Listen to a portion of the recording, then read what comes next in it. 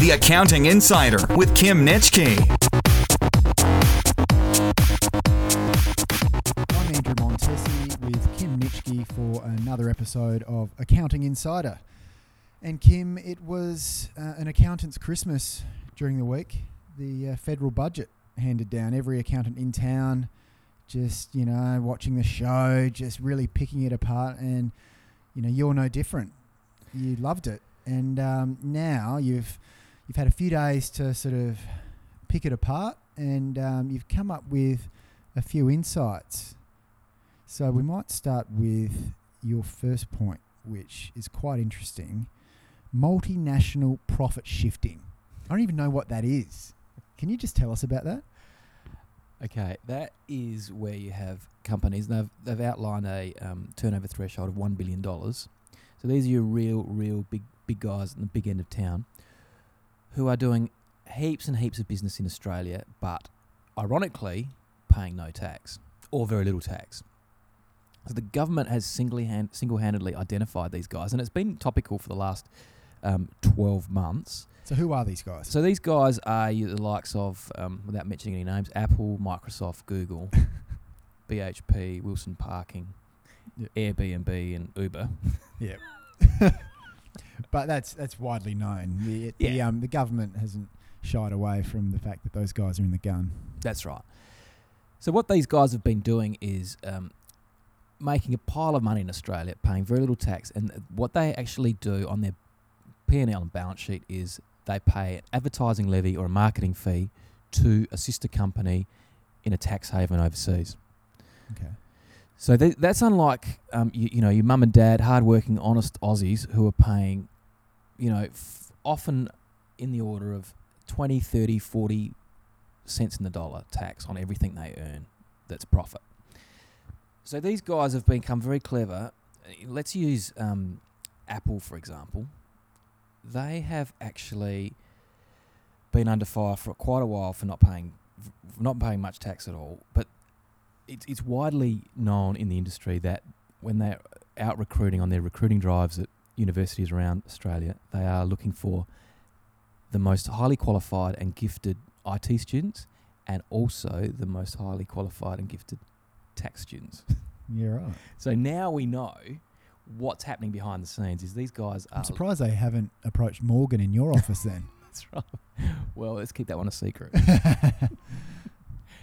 So they've got very complicated corporate structures, but the ATO is now cracking down on them and going behind the glass walls and pulling these structures apart and whacking a massive 40% tax on any profits which are diverted out of Australia to these offshore companies. And what does that mean for us as consumers? Well, I think everyone's thinking that this is a tax that the average man in the street doesn't have to pay. It just comes out of these super profits of these wealthy companies. Yeah, so they think it's not going to affect us. That's right. I think what you're going to see is that your iPhones are going to go up by 40%. Jeez. These guys are used to, having the yachts in the Mediterranean, the choppers, the French champagne lifestyle. I don't think that they're going to want to take a hit to any of that. So what are they going to do? They have to put their price of their products up. And we're so addicted to our iPhones that would you pay another 40% to get your new iPhone? You haven't got a choice. Yeah, well, you just have to. We're used to it now. These guys have created products that have become integrated into our lives. Yeah, so another example is Google. In 2013, they paid $7 million in tax in Australia. Now, it's almost laughable, isn't it? And they are earning $2 billion worth of income through Australian trading. Jeez. All right, so, a lot of these profits are ending up in tax havens, and the government wants it all to stop. Another example is Wilson's Parking. They've been tangled up in the Panama Papers. This big scandal that's just for sure. Where all of the journalists have got their hands on the paperwork coming out of the Mossack Fonseca office over in Panama, and they've gone through it with a fine-tooth comb, identified which countries these individuals come from, and lo and behold, I think they came up with 800 names for people in Australia. So it's very interesting reading, going through all of this.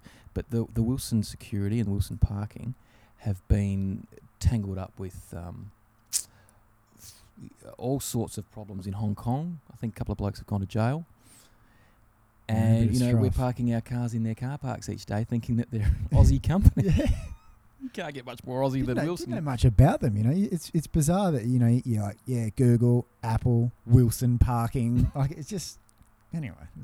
The other thing is BHP. They were caught up in this Panama Papers debacle. They were found to have a company in a tax haven, and they were funneling money through to it. So they've got a lot of questions to answer at the moment. And if you read through the papers at the moment, you'll find that the ATO is actually rocking up on the doors of these big companies as we speak and saying, can we look through your paperwork? Jeez, so there's going to be a massive... heat's on. Yeah, it's game on. I think that the multinationals are thinking that they're going to bring in the best lawyers to take on the ATO, but I think that the government's throwing a lot more money at the ATO, so they're going to have a team of crack shot lawyers working for them as well. So I think that ATO will end up coming out the winner.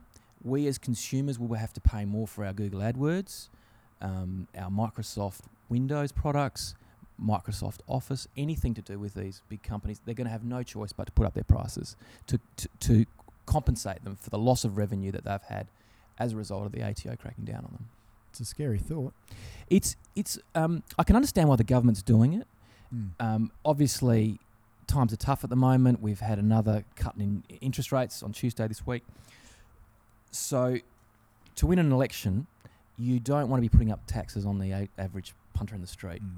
So what can they do? We saw it with poker machines a few years ago. The government can do a quick money grab by installing poker machines at every hotel. This is a similar sort of approach to that.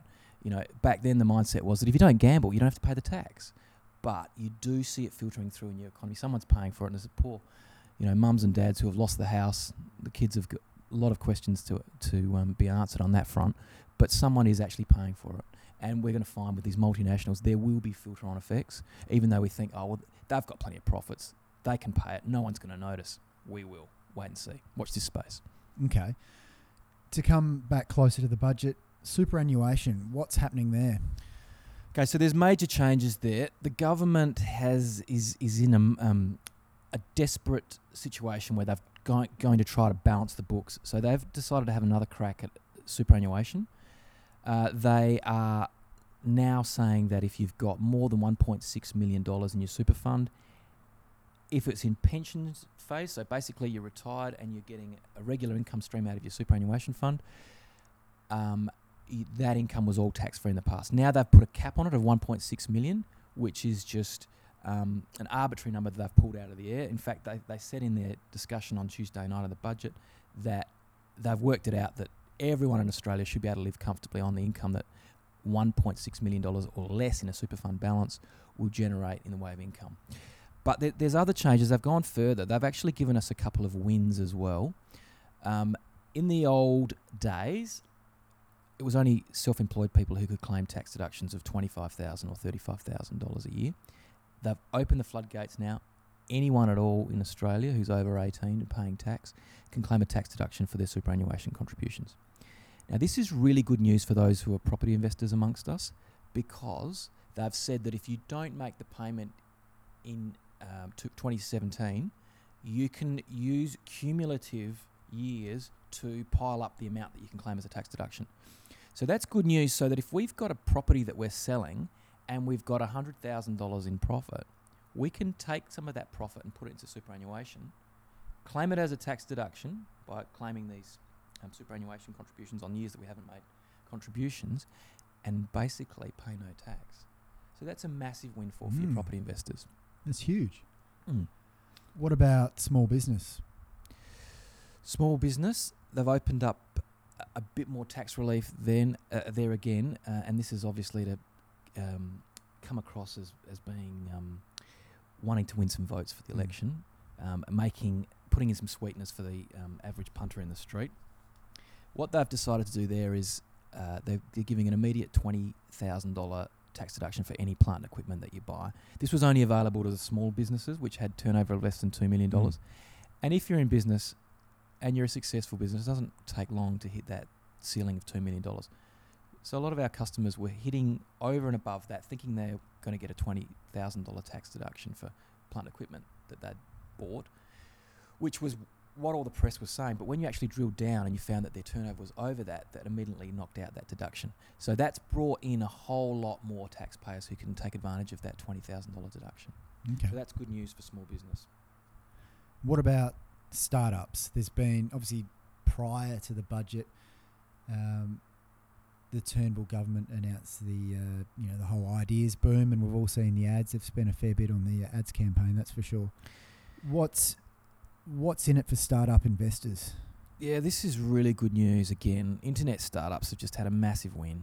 I think the Australian government is heading down the track of the US, where you've got that whole subculture in the Silicon Valley, which is just going ahead in leaps and bounds.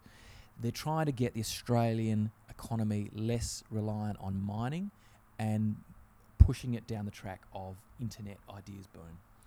So what they've decided to do there is if you put in $200,000 into an internet startup, any startup, you can get a $40,000 tax rebate for the year that you put the money in. Now, that is a huge incentive. The other side of this incentive into internet startups is that when you sell your shares in the internet startup, there's no capital gains tax payable.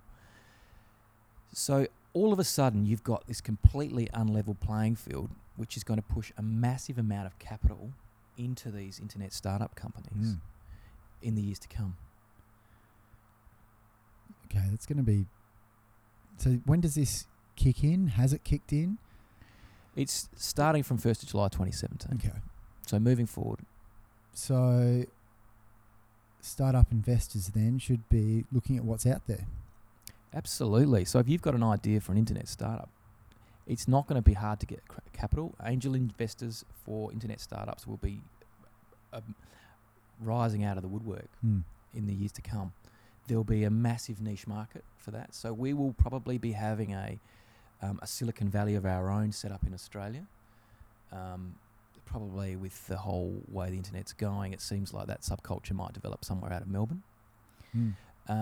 So get on board. If you know people who have got ideas, encourage them to go down that track, get it out there.